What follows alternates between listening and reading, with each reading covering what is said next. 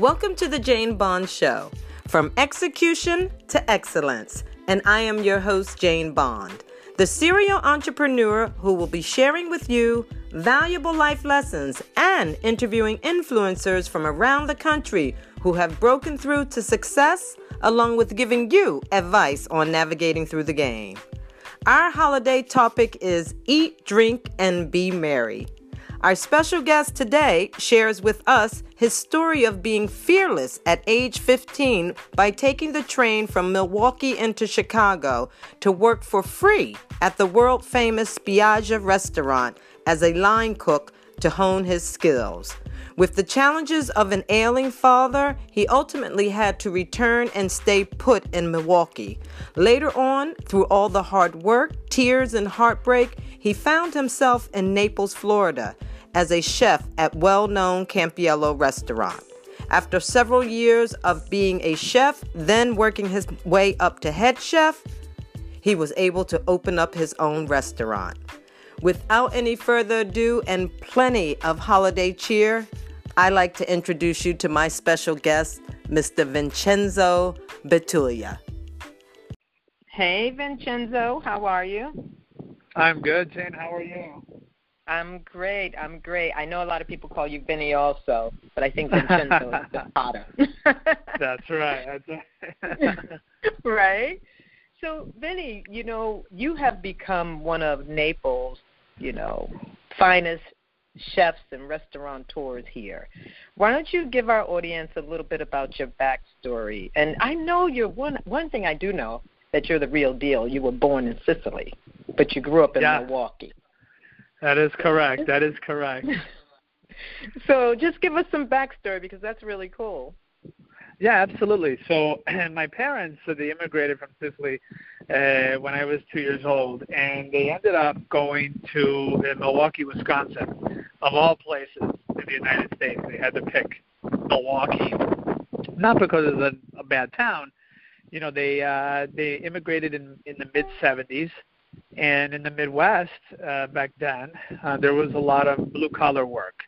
So my father worked in a foundry that made parts for like a John Deere and for the car Excalibur at the time. We don't see those on the road anymore. No, we don't. And my mother was in the same industry. She actually had a little bit more smarts on the English, and so she worked for a metal foundry on the south side of Milwaukee that used to make big parts for like sail motors and things like that, big turbine engines. And so, we ended up in Milwaukee, and there was a big Milwaukee in the mid-'70s became a melting pot for a lot of Eastern Europe. So there was a lot of Germans, there's a lot of Polish people, and then for some strange reason, there was a lot of Sicilian people that ended up going to Milwaukee. And so they own, technically, the whole, east side of Milwaukee. They do all the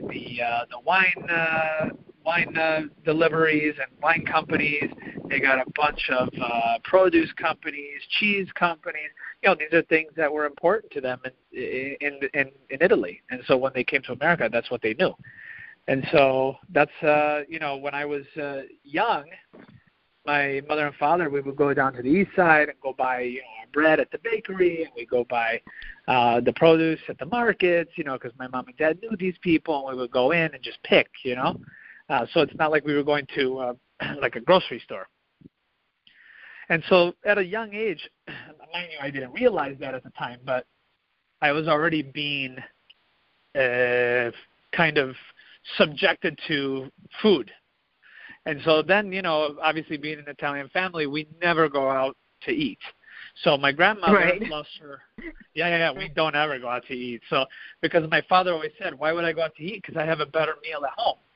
So when my family immigrated from Sicily, my grandmother came along as well because she lost her husband in Italy before we moved.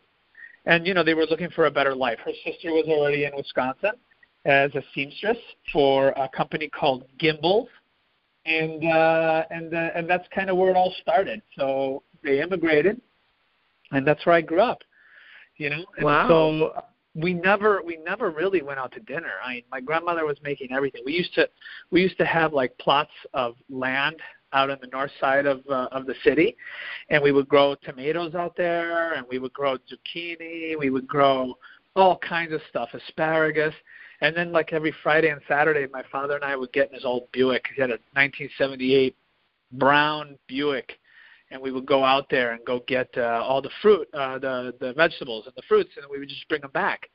And so, you know, my grandmother would can for the winter time, like over the summer and especially into the fall. So we would have all kinds of things, canned artichokes, tomatoes. We would make our own tomato paste. I mean, we would do all kinds of stuff. The eggplant caponata that we serve at the Tulia right now, that one's in cans as well, in the basement, you know, to get us through the winter time. So at a young age, you don't realize what you're witnessing and what you're experiencing, and it kind of came full circle, you know, when I started getting into the restaurant business. That's amazing because, like you said, you don't realize that a foundation was pretty much being laid down for you, and you had a path that you possibly was going to follow, but wasn't, you know, 100% sure. You just knew that something was unfolding in front of your eyes.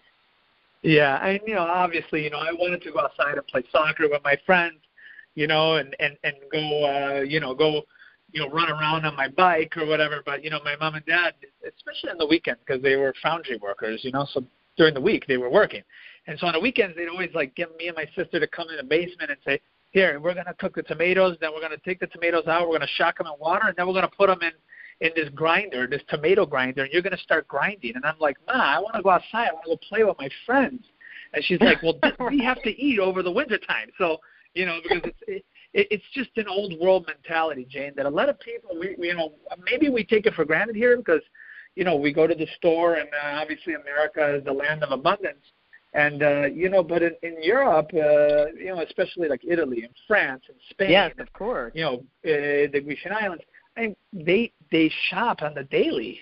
They go and get their you know, they support their local, you know, butcher. They support their local baker. And it's you know, fresh they buy for the day.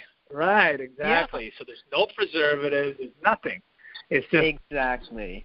Perfect, I lived in Venice for a little bit, you know. For a little bit, and I, you know, witnessed that and also did, you know, act on it with certain friends of mine that own restaurants there.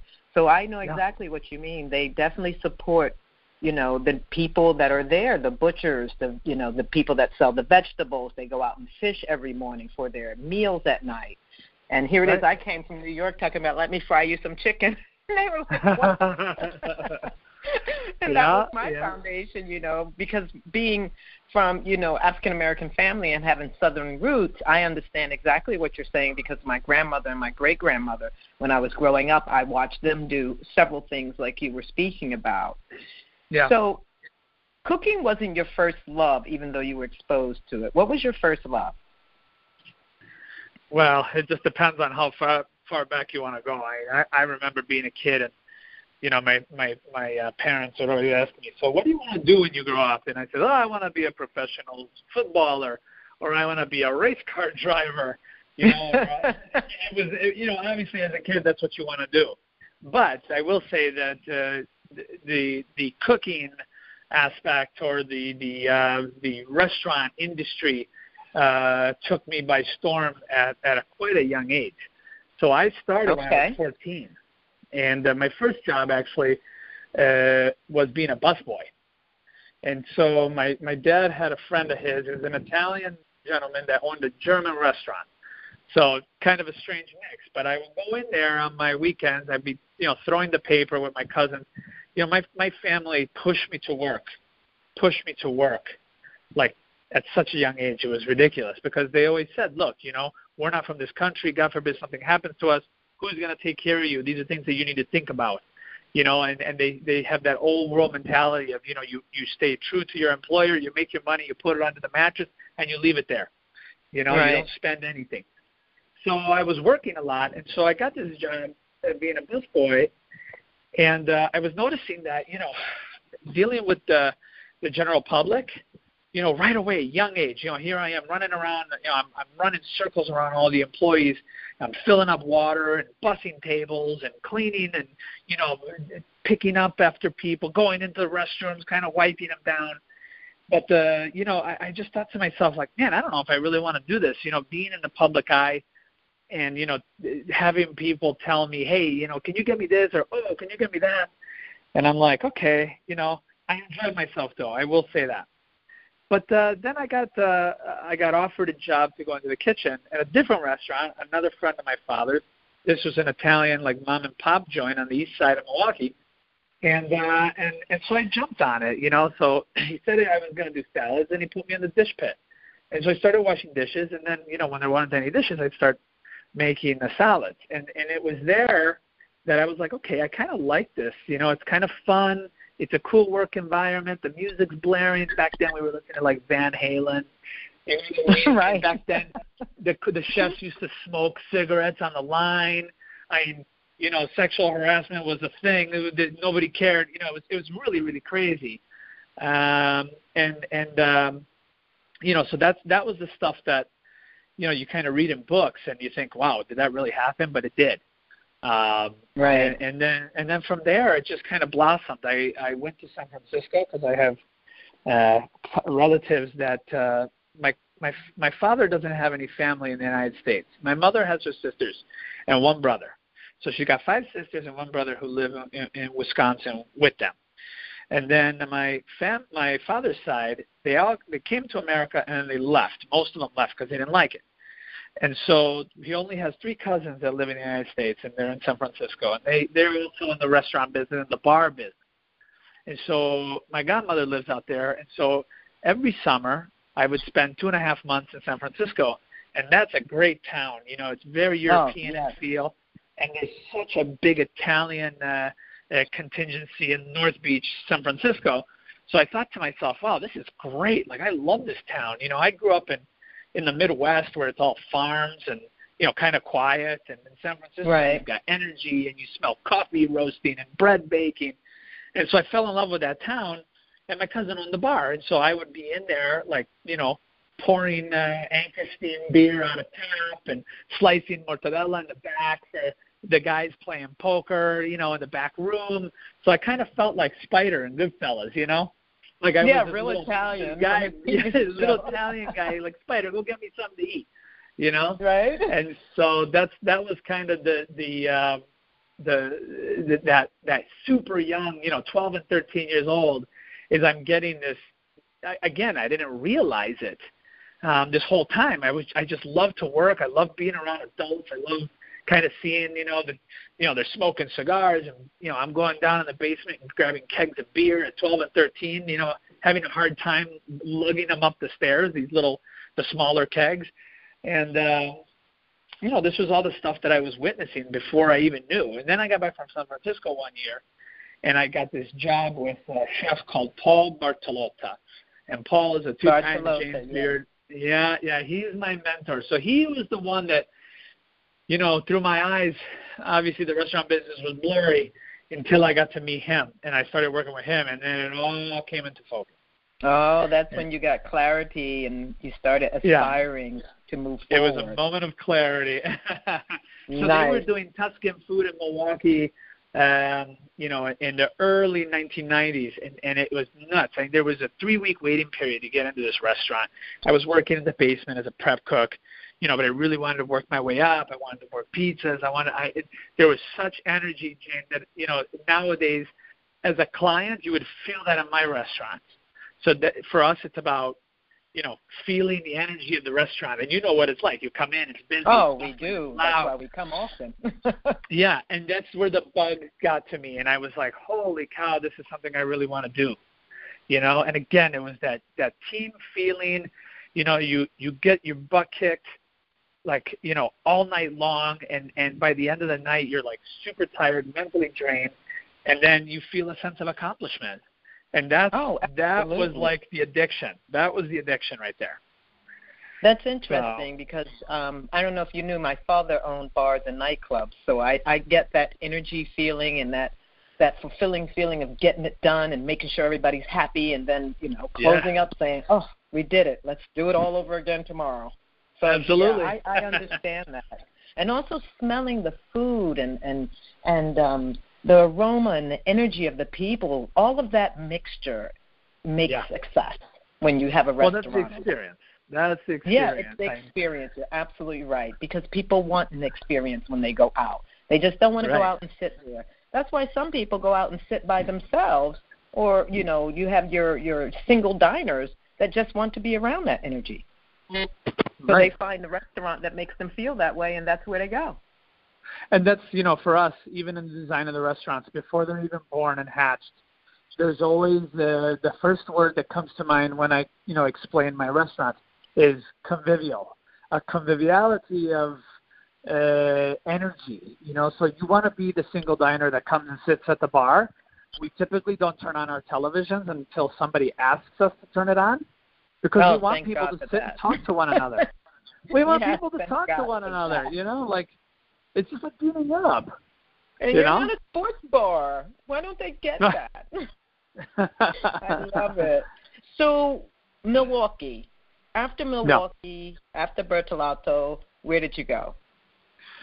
So, Paul Bertolotta, my mentor, this is my culinary mentor. So he, again, was a 2-time James Beard Award-winning chef in the United States.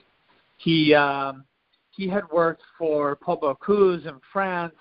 He had worked for the Trois Gros brothers in France. And he was the chef of San Domenico at the age of 24, the first one in New York City that Tony Mayo. Oh, wow, okay. Yeah. So this goes way back. This guy, again, him and his brother Joe, they were born and raised in Milwaukee, Wisconsin, and they both had that restaurant bug. Paul was the chef and Joe was the front of the house guy.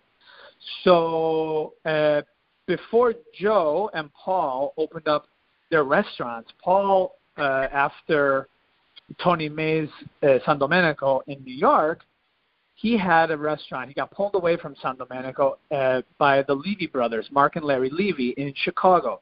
And they had a restaurant called Spiaggia, 980 North Michigan, right across the street from the Drake Hotel. And yeah. That's right. So it's like one of the best Italian restaurants in America. It has been for 30 years. So Paul was a chef there, and that's, you know, after me working at Bertolotta to start there, you know, Paul's like, why don't you come down to Chicago? Well, I was doing that, but I was still in high school.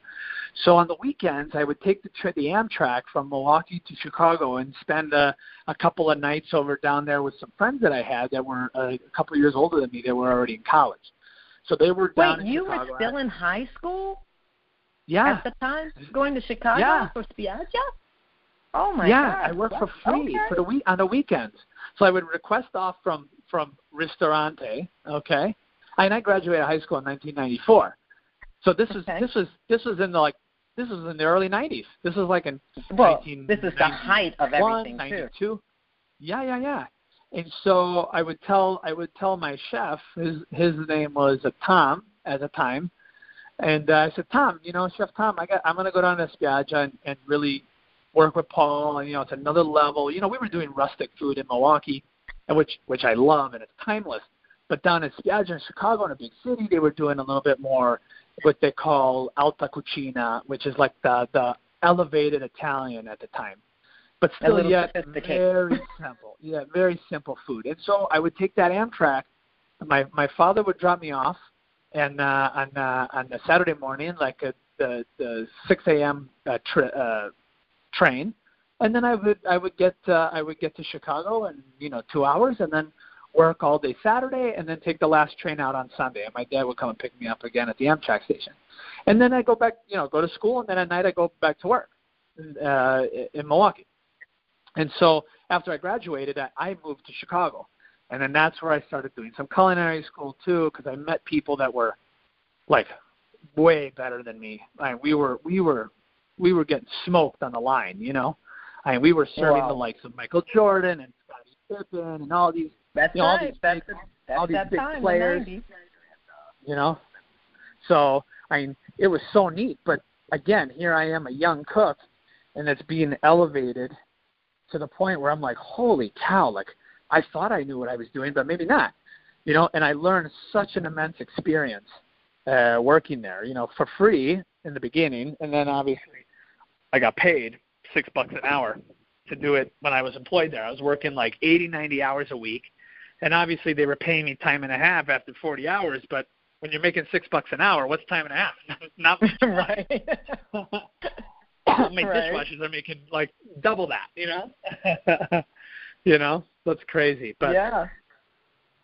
You know, I spent a lot of time going back and forth. You know, with Milwaukee, Chicago, I went to school in a culinary school called Kendall in Chicago at the time, just to get foundation and just to have you know, that diploma, and that was really about it. You know, and then I went back to Milwaukee and just really started working with Paul and Joe.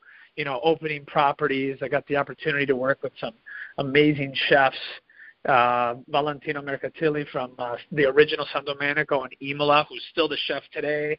You know, some of these big celebrity chefs like Rick Bayless, you know, at the time in Chicago, Rick Bayless, Arun Sanpantavat, I think was his last name, from Arun. It was so cool, all these people that I was around doing private events, you know, at Wrigley Field at the time.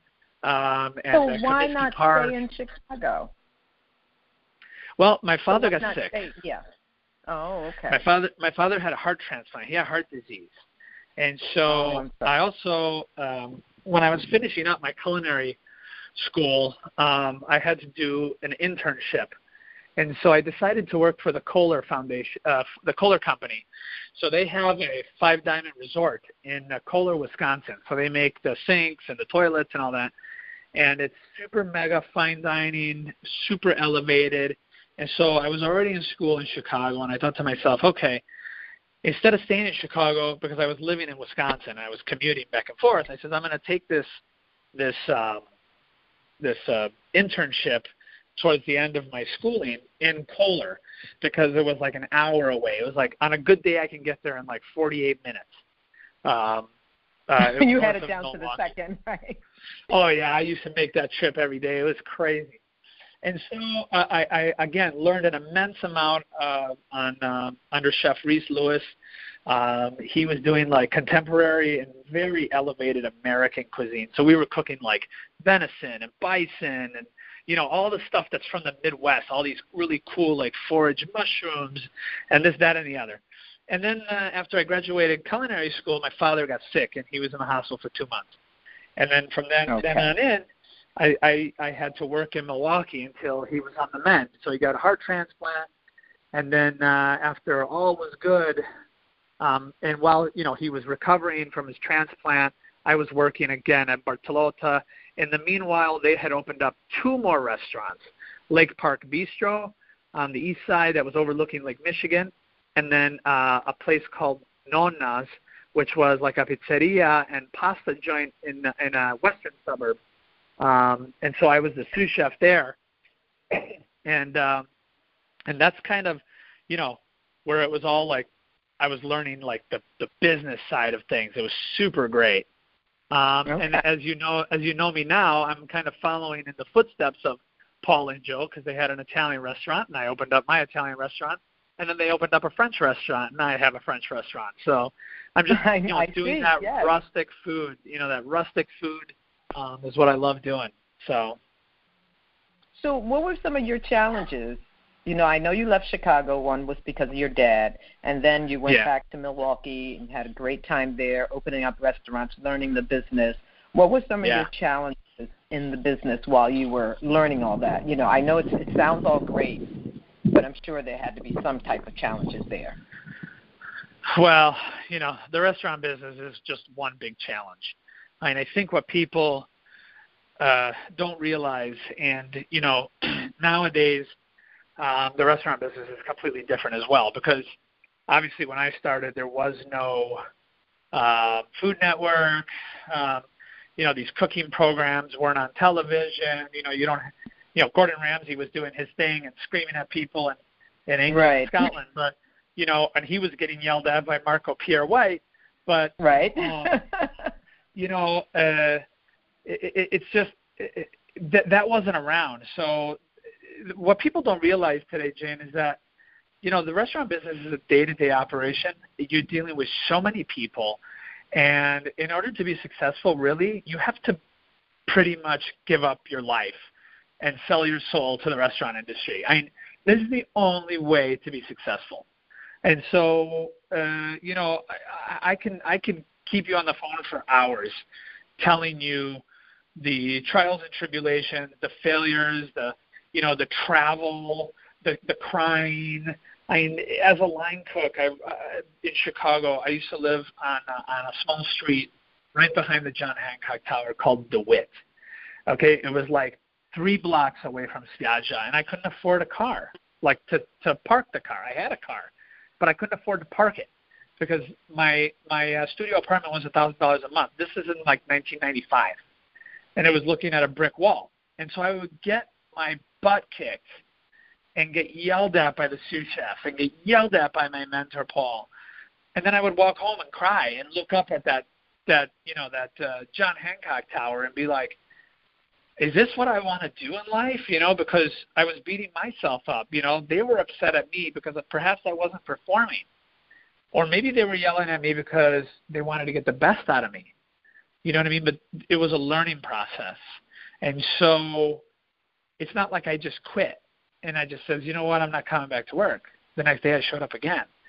And I couldn't get my station set up. And I had to work 2.5 hours for free because they wouldn't punch me in just to get my station set up so I could set myself up to succeed for the next day, 14 hours. It was nuts. I mean, driving to Kohler, driving to Chicago, even through culinary school, like going to bed at 7:30 p.m. so I can get to school by 4:30 in the morning. God forbid I was late. You know what I mean? Because the French chefs, the pastry chefs, when we were in culinary school, if you were late by 1 minute, you could go home. And all you had to do was miss 2 days, and you were done. Like they would expel you from the program because you were too far behind just by missing 2 days.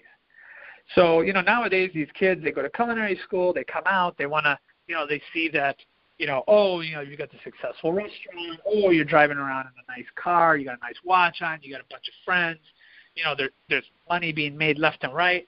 And little do they realize that I just put in 30 years before I got to this point. Sacrifice, it's beyond, it's with a big capital S, Yes. It really is. You give up holidays, family, friends, you name it. You have to give it up. I mean, nowadays people are like, okay, well, I can work and I'll take my holidays off and this, that, and the other. Well, you could, but if you want to be successful in my business, especially the way I'm running my restaurants, because I'm the face of my restaurants, exactly. I'm the brand. Yep. We were just open for Thanksgiving. I was there. People were like, oh, you're opening for Thanksgiving. Are you working? I said, do I have to answer that question? Of course I am. Right. I give up my kids' lives. Like, Well, right. I have 3 boys. Yeah. You know that. They're my oldest is 12. My twins are 10. And I missed pretty much the majority of their life. It's crazy. But this is what I'm doing to be successful, not only for myself and not only for my family, but I want to leave a mark on the culinary scene in Naples, Florida. Because when I moved here 20 years ago, there was nothing down here that was like, oh, man, that was memorable. You know what I mean? Oh, Vincenzo, and so we let me tried. tell you. You're not going to have a problem doing that. You're not going to have a problem at all doing that. I mean, you're pretty much the most sought-after restaurant when people come to Naples. I hear it all the time, and I travel a great deal. And we hear about, we hear about Tullia's, we hear about the French. And not only that, we spread the word. It's no different than when we go to Venice and our friend has a restaurant there. We spread the word. Right. I'm surprised how many of our friends contact us and says, we were just at, the restaurant, Renato's restaurant. He was there. He took care of us. And I've known this man for 30 years, and ever since I've known him, he's been there. He's the face of the restaurant. That's what happens. Right. And, when you're there, people come to see you. Right. And you know what I also noticed about your restaurant? You don't have like a front person. You don't have like one particular front person when you go in. So you experience several people, but it's consistent, and the service is consistent. So you always feel like you're being taken care of no matter who's there at that front, at the helm of the front door. So Absolutely. I think that's and I have 230 employees. I have 230 employees, and I have 8 managers right now through 3 restaurants, and Bartulia included. But what I continue to tell all of my employees when we do pre-shifts in front of the house or kitchen meetings in the back of the house, I says, look, I am your safety net. I am the face of the brand. I am the brand. You work for me and my family. You are my family. And you have to take on people. You have to be a chameleon and take on people and treat them how I would treat them, meaning you're an extension of me. You are Absolutely. Vincenzo. It doesn't matter if you're, white, black, male, female. It doesn't matter. It doesn't matter. It's how you present yourself. And what's so important, especially to the people in the front of the house, is like you need to get to know our guests. That's what makes us special. It's the way Absolutely. that we recognize, oh, there's Jane, there's Frank. Hey, welcome. Here, Frank, here's your sambuca. You know what I mean? Like, here's this. Or, we know your likes, we know your dislikes. We want to recognize everybody that comes to the door, and that's what makes us special, that you're not a number. You're actually a guest. You're our guest. You're coming into our house. You're our friends. And it doesn't matter. We deal with people down here that are travelers that don't live here full time. And they know. Like we have seasonal people. We have travelers, like business travelers. We have our regulars that come in 4, 5, 6 times a week. So, that's what makes it special, is that they know the servers. Absolutely. They know the door staff. They know the wait assistants.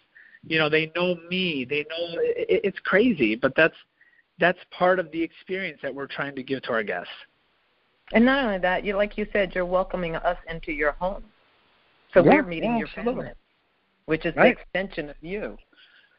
And even though the people at the front doors of each restaurant aren't the same people, they're all still very familiar to me. I've seen them around, and I've seen them go from restaurant to restaurant. So that's nice. So you do definitely get a feel of, this is my family and this is an extension of who I am, which is the brand. And I think when we open up new properties. Thank you. I appreciate it. And we're always looking to expand our brand, and very carefully, obviously, because I don't want to lose that personalized touch, and I don't want to become any corporation. That's like the last thing that I want to do. And so, even if we do decide to expand in the near future, there will be our players within our organization now that will go up to these new places and again, be that familiar face to these people that be like, oh, you were downtown and now you're up here. You know what I mean? So people feel so comfortable just walking in, because once you feel comfortable walking in, I've got it. It's done. We're still going to try, obviously, because we want to be the best that we can possibly be. But you know what I mean? We've already given you that welcoming feeling, that warm, fuzzy, like, all right, this is my joint, Exactly. That's why you're packed out all the time. So I want to ask you, what made you fall in love with Naples? You were in Chicago, you were in San Francisco, you were in Milwaukee. I know Milwaukee was family, and Chicago was exciting for you. In San Francisco, you really got your fill in your belly about what the restaurant business was like, and you wanted to be there. So when you came to Naples, because you just said there was nothing here, what made you fall in love with Naples and want to lay down your roots?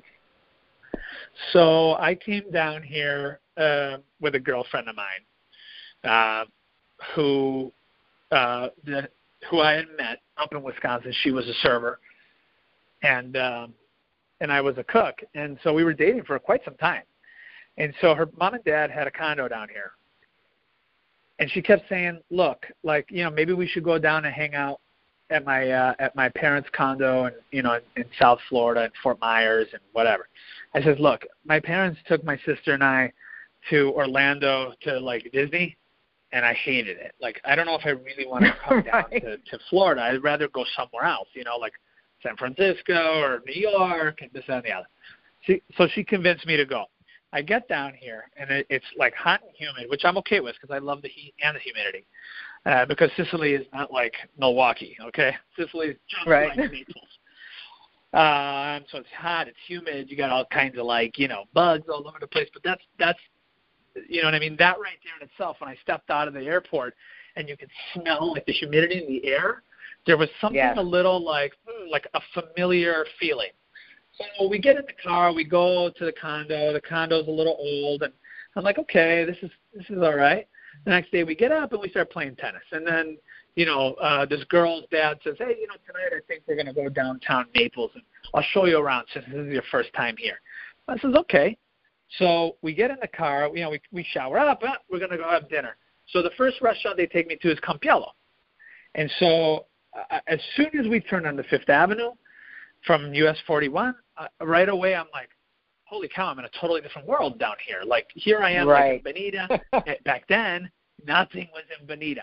Nothing was in Bonita Springs. Nothing. Zero. A couple of golf courses and Bonita Bay.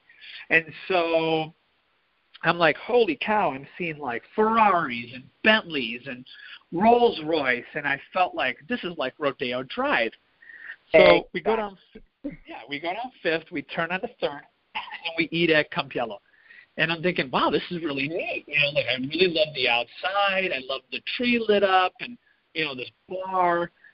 And then I sat and I ate, and I'm like, I kept telling my girlfriend, I'm like, the food here is just, it's okay. It's good. But I think I can make it better. You know what I mean? Not thinking that I wanted to, take over or anything. I was just thinking like out loud. So we get back to Milwaukee, and she dumps me. So we were engaged, and she dumps me.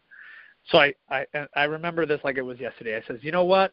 I says, you're never gonna see me again. I'm gonna go as far as I possibly can away from you, because we dated for a long time. You go to Florida. Almost 8 years. Yeah. So I went to Naples. I just took my car and drove straight south to Naples because there was something that was drawing me to this town. Like, I felt comfortable. So my parents dropped me off.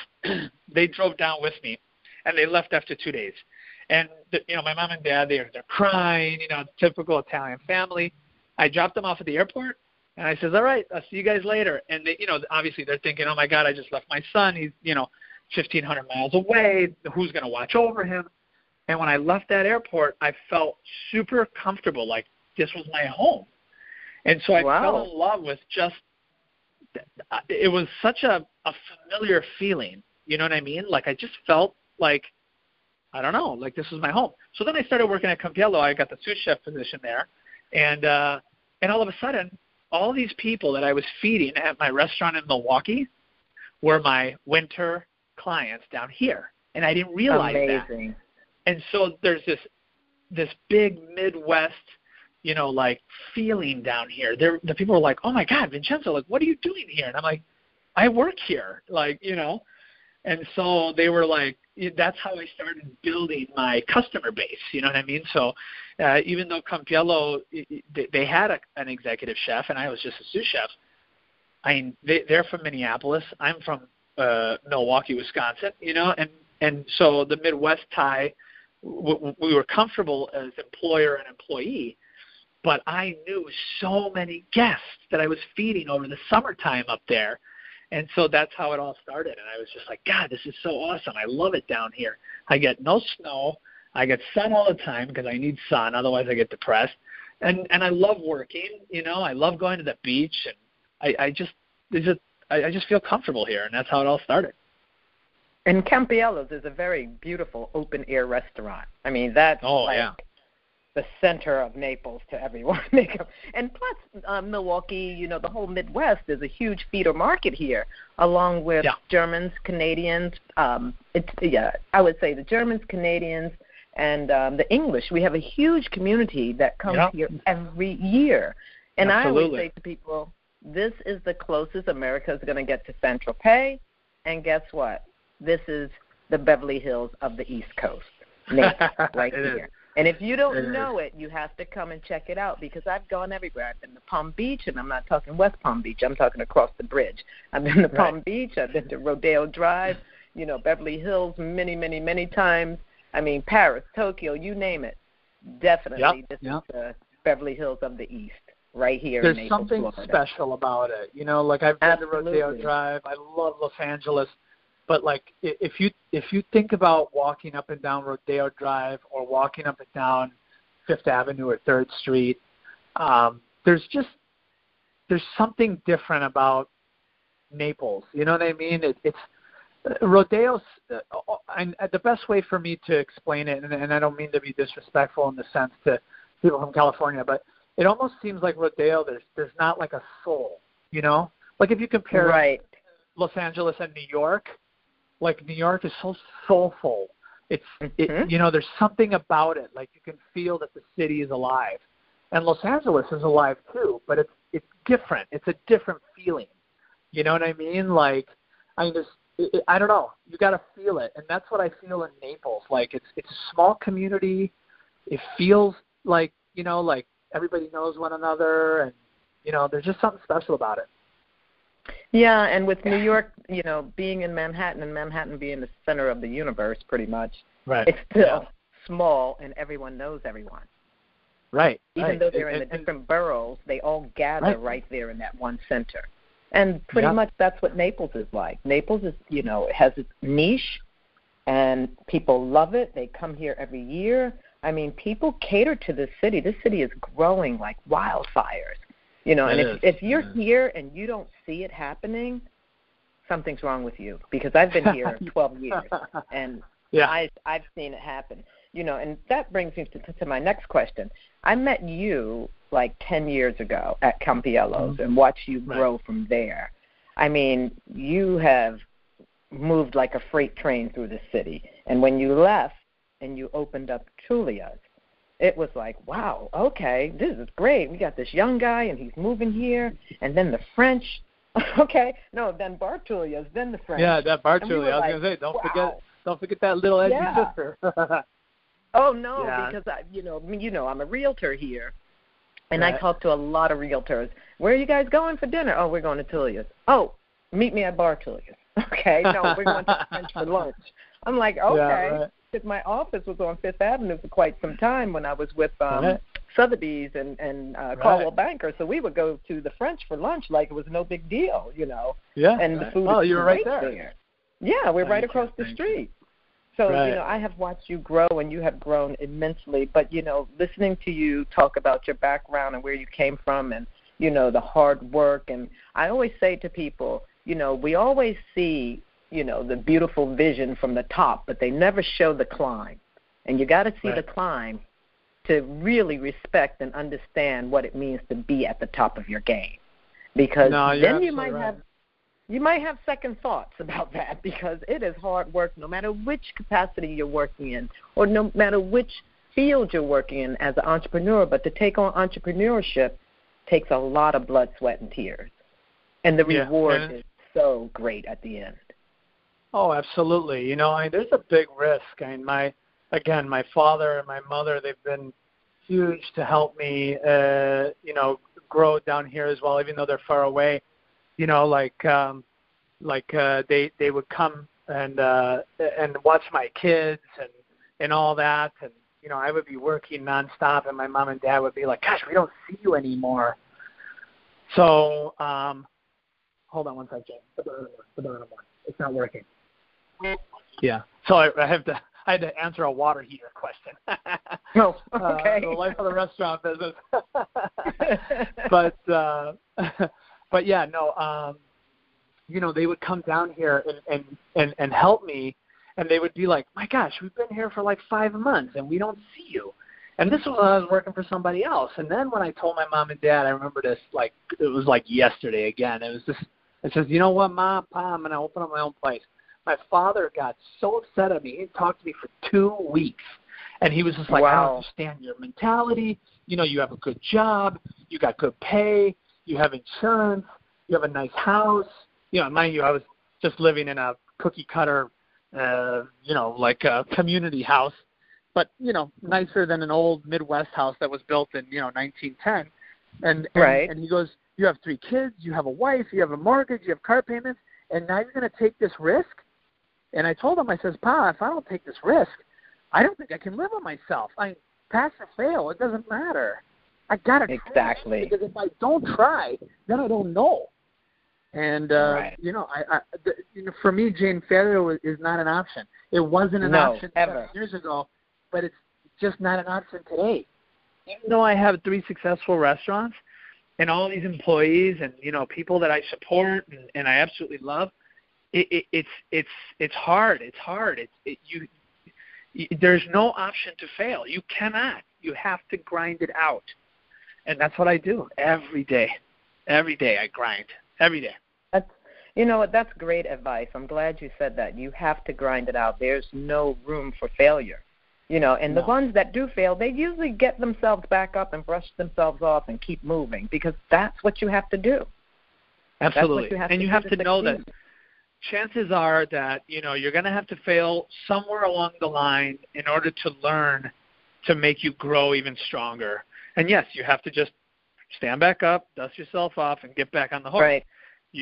And I think about that every day. I count my blessings. I'm very grateful for, the people that believe in me, like yourself, and all these people, my regulars, and they come to my events, and, they've been supporting me from day one, whether I was working for somebody else or working for myself. I can't do it with people. And it's just hard work. It's not like you just come out of culinary school and all of a sudden you're making a six-figure salary and driving around in a Bentley. It's not how it works. Exactly. Television is television, but it's not how it works. Yeah. So how has your life changed since leaving Campiello's? When you made that decision, because you came and, you definitely came to a crossroads in your life, and you were like, something's really aching at my belly, and I have to make this move, Dad. So no matter what, if I don't, I'm going to regret it.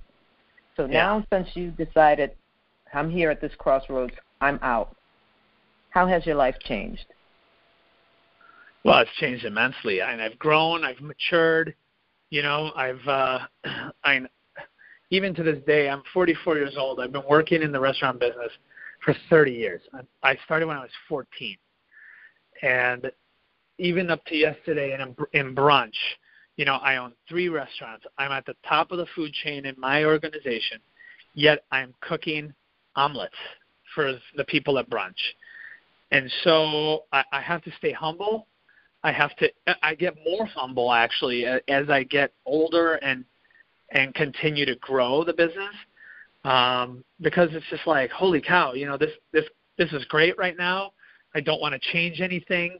I want to continue to do what I'm doing, but there's such a responsibility when you have your own business. And that's where, what I mean? This is where the growth pattern really comes around, is because you're responsible for people making money. I feel like a proud papa when my employees are getting married, or they're buying a car, or they're buying a house. And it's like, well, why are they doing that? Well, they're doing it because they're growing, obviously, but they're growing because they're working for us and they're financially now stable or can afford to buy these things. You know what I mean? And that's like a dream for people. And Absolutely. So it's just nuts, but that you grow in so many different ways that it's just, and in the time that I've had my restaurants, I've had my 3 kids, you know what I mean? So I'm being a father, a father figure at home, yet I'm being a father figure and a leader here with my adult kids, so it's a learning experience every day. You make mistakes and then you learn from them and you move on, and but the growth it's been crazy, because it's been tremendous. I congratulate you. Like I said, I came here 12 years ago. I remember being introduced to you, and saying, "Wow, this is cool." And then next thing I know, you left. And then you opened up Bar Tulia. You opened up Tulia's. Osteria, and I wanted to elevate it, and I had come from, Bartolotto was a 50-seat restaurant, so we only had 20 tables. And then overnight I went to Campiello because I took a chance, and again, failure wasn't an option, and there was some really hard times where I could barely afford my mortgage. I bought a little condo in Estero, and I had these golf fees that I had to pay and all that stuff. And because I couldn't afford anything down here in Naples at the time either. And it's just like, okay, I was driving back and forth, and I'm trying to like manage my money, and I'm working, and I'm getting paid a really small salary, but that's okay, because I was enjoying what I was doing.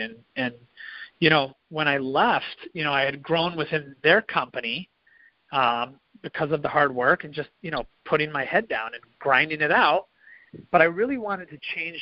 When I opened up my place, Osteria, I just wanted to elevate it. It was more, not necessarily for me, because I feel I'm kind of selfless and not selfish. So I was elevating for the town as well. I wanted Naples to get attention. So I see Naples like a Charleston. When we talk about food and the culinary kind of scene here in Naples, I kind of see Naples like a Charleston of like 8 years ago. Like Charleston all of a sudden has this huge like culinary scene. It gets a lot of attention. It's always written up in these magazines.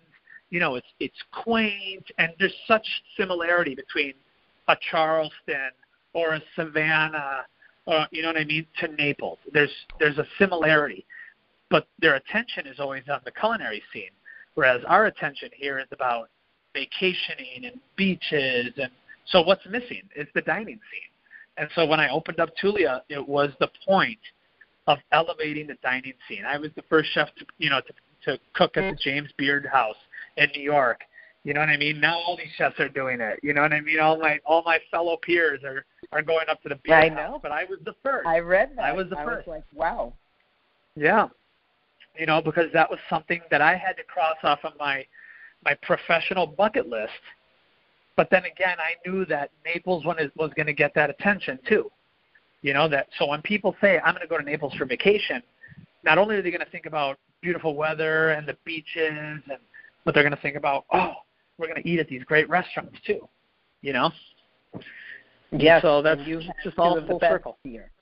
Oh, absolutely. Yeah. You have two of the best here. I mean, when you opened up the French, and I went there, I'll never forget, I had an article written in Gulf Shore Life about me in the real estate business, and the magazine came to the door of my home, and I saw this chicken on the front cover, and all I could think of is, Frank, find out where this chicken is being served. Look at this. And he said, that's being served at Vinny's new restaurant, the French.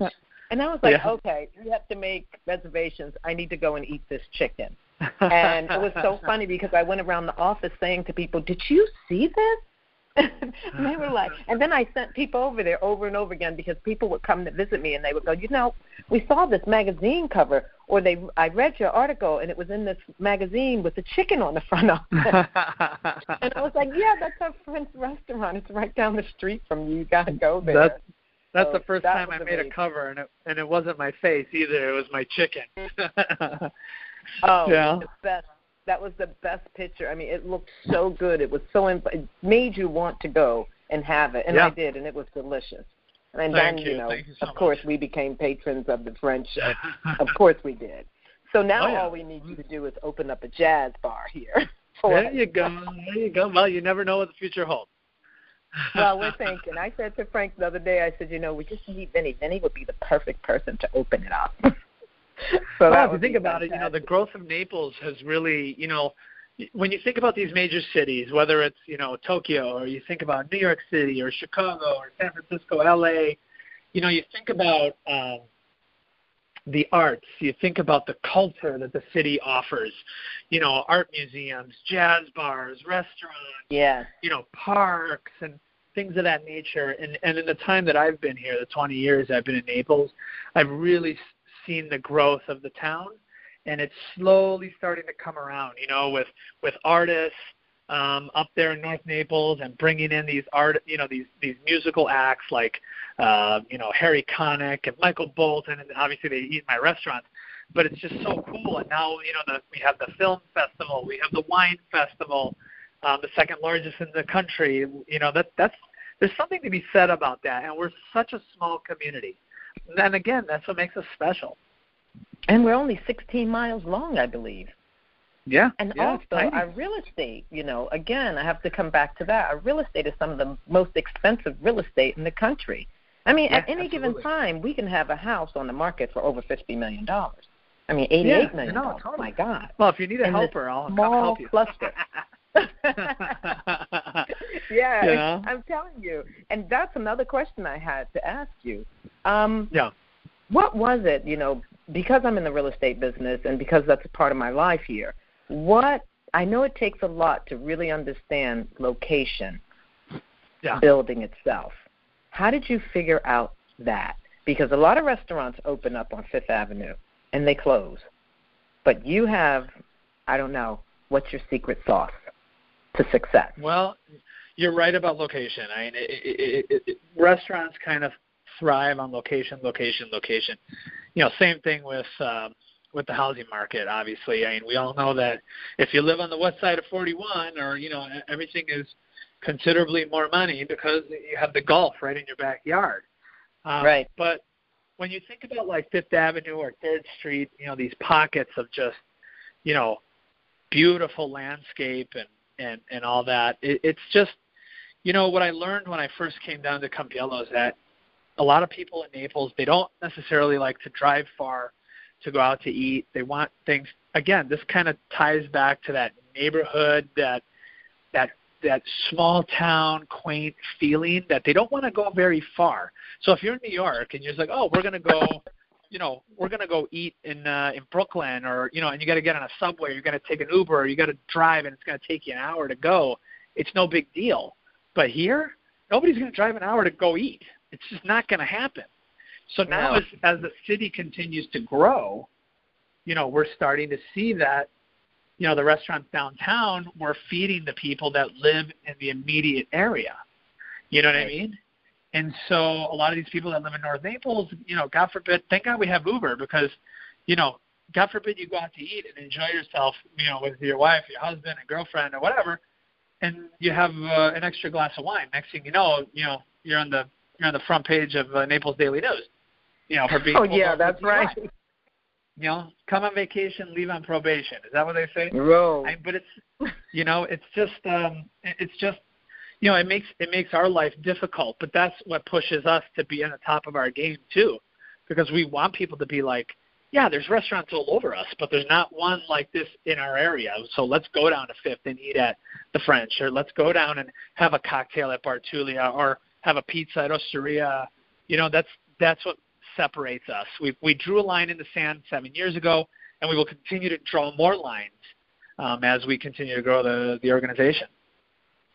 That's fantastic because, like you said, people like to have their neighborhood restaurants and bars to go to. And that's how I always tell my husband, being a city girl, coming from Philadelphia and New York, I always lived where I could walk to my favorite bars and restaurants. And these were other people's, this was a great, place to go. It was exciting for them to come in town, but it's even more exciting when you can walk there and they know your name. It's kind of like Cheers. Well, absolutely.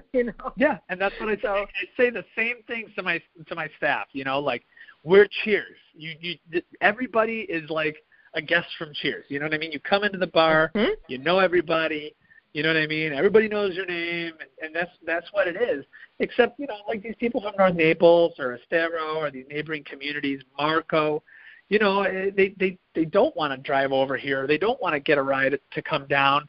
And so, we have to remain on the top of our game in order to make it happen and just make it special for them. They're like, yeah, we can go here, but let's go to Tulia because they know us. They know the bartender, and they call us by name, and they know what we drink, and we're just so comfortable. You know what I mean? That's what separates us from everybody else. And, obviously the looks of the restaurants, because we think about the guest experience, obviously Osteria and Bartulia being very farmhouse, rustic, and then, the French having that old world brasserie bistro look with the, the tile floor and the zinc bar and the red banquettes. I mean, it's an experience. So yes, I could have opened up a restaurant in a strip mall and, had wooden tables or whatever, and that's it. But, I went ahead and put myself into a big hole of debt, with my business partners because it's about the experience. It's about the guest. I want to transport them. And don't forget about the great music you have. I hear Frank right. says to me, "You hear the music?" I'm like, "Are you kidding me? You don't?"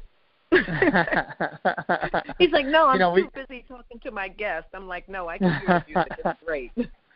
Yeah, music is such a huge part of our culture. within the organization, and my business partner was the president of Columbia Records. So there is a music tie, and ultimately people relate with music. So if you walk into a joint and your head's nodding and people are talking kind of above the music, but they can feel it, then you've done your job. So it's funny because we get a bunch of people that are like, beautiful French restaurant, wonderful food, music is a little strange and doesn't fit the vibe. And I'm thinking to myself, well, I'm a product of the early 80s. So, and right. music is piped into the kitchen because I need to be on my game. So if my head is bobbing, that means your head should be bobbing too. You know what I mean? So I'll play whatever. I love all kinds of music, from jazz to 90s alternative to pop to whatever. You name it, I listen to it. Rap. And obviously I'm not gonna play rap at the French, but at Osteria, we're throwing down, Mos Def, and at the bar, it's even, then it turns into Snoop Dogg and Dr. Dre, and it's just but nice. It's cool. It's very cool. Well, I hear it. Right, you see your demographic, you see who's in there, and at the bar, it's all 30-somethings that are drinking, they have no kids, they're having a good time. So if you start playing a Snoop Dogg tune, next thing you know, it takes them back to middle school. And they're like, oh, my gosh. And it just makes sense, and they're happy. Makes them drink more. You know what I mean? Makes them eat more. So it's all a part of the scheme, It's great. It's really great. I love it because, like I said, I used to be in the music industry on the representative side. I was the entertainment manager. So when the first thing when I walk in and I say, do you hear the music? I said, this is great music, especially in Tullia's. I mean, when I come in there and I sit down, the music is going, the people are moving around, you can hear the dishes being moved around, the food is coming past you, you're watching to see what you might want to eat. You might change your mind after you ordered. I mean, it's great. The energy is amazing in there. I'll tell anybody, if you come to Naples, you have to go to Tullia's for dinner because that's energy for you. And especially for me, like I said, I'm a city person, so I love it. That's right. I love going Plus, you're super hip. You are super hip. Oh, thank you. Yeah. Thank you. So I wanted to ask you just two more questions because I know you're busy and I want to let you go. With everything that you have achieved up until now, what's next for Vincenzo? Well, I always, might sound really weird. People always say family first, but in my head, it's business first. And I'm lucky that I have a supportive wife and 3 kids that really understand that because, I really want to build my business. I don't know if I'm leaving a legacy for my kids because I really wouldn't want them to do what I do. If they could do something else and have a real life, I'm not going to stop them if they're going to take this path, but it's hard. And I was willing to take those sacrifices and, trying to be successful in this business. But, I'd love to continue to grow my business. I'd love to put my brand and maybe like the Bartulia brand just because it's almost a catch-all. And what I mean by that, it's not a specific Italian restaurant or a French restaurant. Bartulia is like a mix of everything, so you can get a pizza or you can get a pasta and you can get a bucket of fried chicken. You know what I mean? All in one spot and get really great craft cocktails. I love it. Right. So if I can continue to kind of grow, the brand and get into like some smaller cities like Savannah or, the outskirts of Nashville or outside of Atlanta, you know what I mean, and get into these smaller communities, that's kind of like what's on the docket for my growth pattern. I don't know when it's going to happen. I don't know, you know what I mean? Right now I'm just focusing on the business and, we're about to go into season. So, I can only take my life day by day, but that's what's on the professional side. On the personal side, this year my twins are in competitive soccer and they travel. And so my wife is like, you're going to leave me to do all this and, you work all the time, this, that, and the other. And I says, you know what? I've been grinding for 30 years. So maybe this is my time now that I'm forced to go watch their games and go to their practices.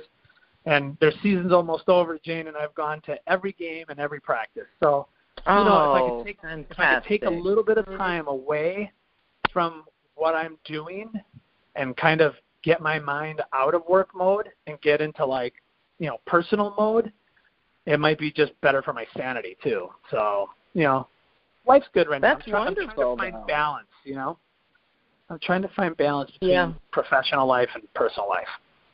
I don't know if that word exists sometimes. I'm always getting chewed out because I work so much and so hard, and I have my hands in so many different things. But that's what makes me. So I don't know any other way to be. And my family, my parents, they were entrepreneurs, and I watched them work. But I also watched our life change, our lifestyle change. Right. My mom was a registered nurse. When my father retired her and made her an entrepreneur, she was a happier person, even though she worked harder than ever. But our whole life changed. She was able to contribute to the pot. We had better clothes, we had better cars, we had a nicer home, and college was an option. So in my head, all I could think of is that's what I have to do. I have to work that hard. Absolutely. So when I finish one thing, I start something else, and I just don't know how to stop. And, I have to figure that out, too. I have to figure that out, too, though. But, life is beautiful in that sense. So I have one last question for you. Yeah. And you wrapped that one up really well for me, and I'm so happy that you're able to, or you have been able to, meet that goal by going to all your kids' soccer games. Because who knows, you might have birthed a real soccer player. I hope so. And he'll be able to retire you all. Yeah, right. That's what I keep telling my kids. I said, let's, get on a soccer team in England or Italy and Spain, and then you can retire us all. I'll just take a little apartment in Milan, and we're good to go. Yes, absolutely. Yeah, because those paychecks, I can't even imagine. Yeah, too many zeros for me to count. Oh, definitely. Too many zeros. I would like to have some. I'm not going to lie to you. So with all that being said and done, if there was one question, Vinny, you would have people ask themselves on a daily basis trying to break through to success, what would that question be? Oh, why you got to leave the hard question for last? It's actually, you've answered it in a nutshell, but I have to reiterate. So what's the key to success, I guess? What's the question? If I said to you, Vinny, what should I be talking to myself or saying to myself on a daily basis to reach success? What would you advise me to do? What is that question I should ask myself? You've done it all. Are you happy? I think that's what it really boils down to. Because I think a lot of people nowadays, they think they know what they want to do. Or, again, I'm just going to dump this onto television and social media. All of these kids now, they've seen, these pictures on Instagram of, girls traveling in their bikinis on, the Grecian Islands or Ibiza. And, that's not necessarily reality. When it comes to success and kind of working to get from point A to point B or point A to point Z, I think what it boils down to is you got to keep asking yourself, are you happy? Because if you're happy with what you're doing and you're super content, then it just never gets old. I mean, in my business, the restaurant business is a big, ugly beast that just chews people up and spits them out. You know what I mean? It hurts them. It drives them to drink and do drugs and the pressures. And, you've got Michelin star chefs that are shooting themselves. And, you know what I mean? It's crazy. And it just boils down to happiness. Are you happy? Because if you're not, then maybe this isn't the business for you. But if you are, doesn't matter what you're doing. You could be a chef. You could be a realtor. You could be a sport player. If you're passionate and happy about doing what you're doing, then you're going to be fine. And that's what it just boils down to. That's the question you got to keep asking yourself. Are you happy? Am I happy? And that's it. This is true. This is true. I am so glad I had you on this show today. Thank Vinny, you. I've learned so much about you that I didn't know. which is I mean, that's what this is all about, letting people know who they are dealing with, living amongst, and also who's been successful, because it takes a lot to be successful, and people need to hear this, and especially the young kids, like you said.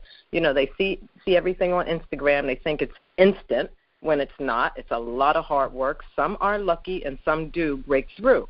However, the ones that have to grind it out, it's a lot of work. And even the ones that get lucky, you still have to stay on top of your business.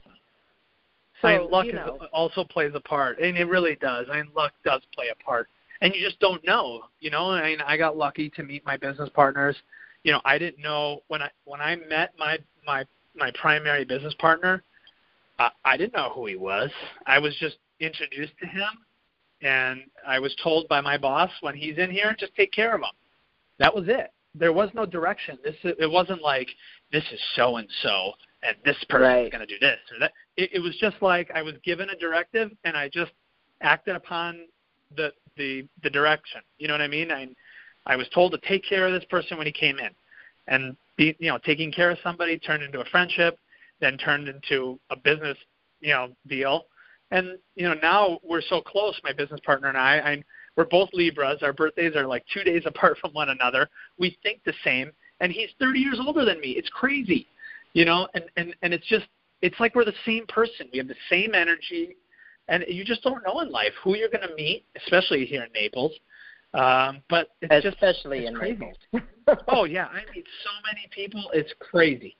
It's crazy. That's funny. I'm a Libra, too, so I get your energy. And that's probably why you said ADD, because you're ADD also. Oh, Libras absolutely. are now that way. What do they call that? And now they call it ADHD or something like that, or... it has evolved. Attention deficit, ADHD. I knew it as ADD, so But in the end, it's just, I've been very, very grateful. I have an immense life, just from the upbringing, being able to live two different cultures and see two different cultures. I speak many languages, and it's just super cool, and just to stay humble and work and be friendly and just know people, and you just never know, And amazing. Naples has been good to me. So I got to be good back. No, you're being good back. We love it. You're feeding us. We love that. And you know how if you fill our bellies, you fill our hearts. So, yeah, and that's definitely the Italian way, right? That's right. A way to a woman's heart is through her stomach, right? Oh, absolutely. Or make her laugh a lot. That's right. You shared a lot. I didn't even know you spoke several languages. Of course, I knew you spoke Italian, but not several languages. Oh, yeah. Which is great. It's been really nice getting to know you and talk to you. And thank you. Like I My said, pleasure. thank you for coming on From Execution to Excellence, because you definitely have executed your way to success. And it's a beautiful thing to see that and listen to you share with us. Yeah, and share with us all your trials and tribulations, your challenges, and the little bit of luck you said, without a direction or knowing who this person was. He came into your life, and he watched you and said, you know what? My God, this kid has something. So that's the lucky part, because you never know who's going to put you on. Right. Well, and what a lot of people don't realize is that, the restaurant business is like show business. And, my business partner, he signed many big artists, So the likes of Adele and Beyonce, and so he's in a sense a talent scout, but just on a different platform. That's all. And he was getting out of the music industry, and he just saw that, and he's like, I'm going to take a chance, because I see something in this kid that this drive, this passion, this grit. It's like heart and soul, and a lot of people don't have that. It's fake, but mine isn't. Mine is I'm throwing down. If I have guess what? I'm throwing down. So, but no, it's been good. It's been good. Fantastic. I'll tell you, we wish you all the luck. Can't wait to see what you do next. Please think about the Jazz Club, because we definitely need one here in Naples. I got you. Naples. Okay. And all right, Jazz Club. I'm writing it in my book right now. Yes. And I know I will see you soon. I know we have reservations. We're always there. French Tullia's, Bar Tullia's. I'll be there on my own, hanging out, having fun with the girls. I appreciate all the support. I really do. Because without you guys, I couldn't do it. Yeah. No, it's my pleasure, Jane. Thank you. Thank you. And we'll talk to you soon. All righty. Sounds good. Hey guys, I hope you enjoyed that interview with Vincenzo Battaglia, and if you're ever in Naples, please do not hesitate to stop at one of his restaurants and enjoy the experience of high energy, great food, and great people, and the service is second to none. You have a choice of 3, the French, Osteria Tullia, or Bar Tullia, which is young, hip, and cool, and you will love the food. The food is wonderful. Thank you for joining us at From Execution to Excellence. We're wishing you a very Merry Christmas and a Happy New Year. Please do not forget to subscribe and write us a review on iTunes. You can also find Vincenzo Battaglia on Instagram at Bartullia, at Osteria Tullia, and at The French. Once again, thank you for joining us.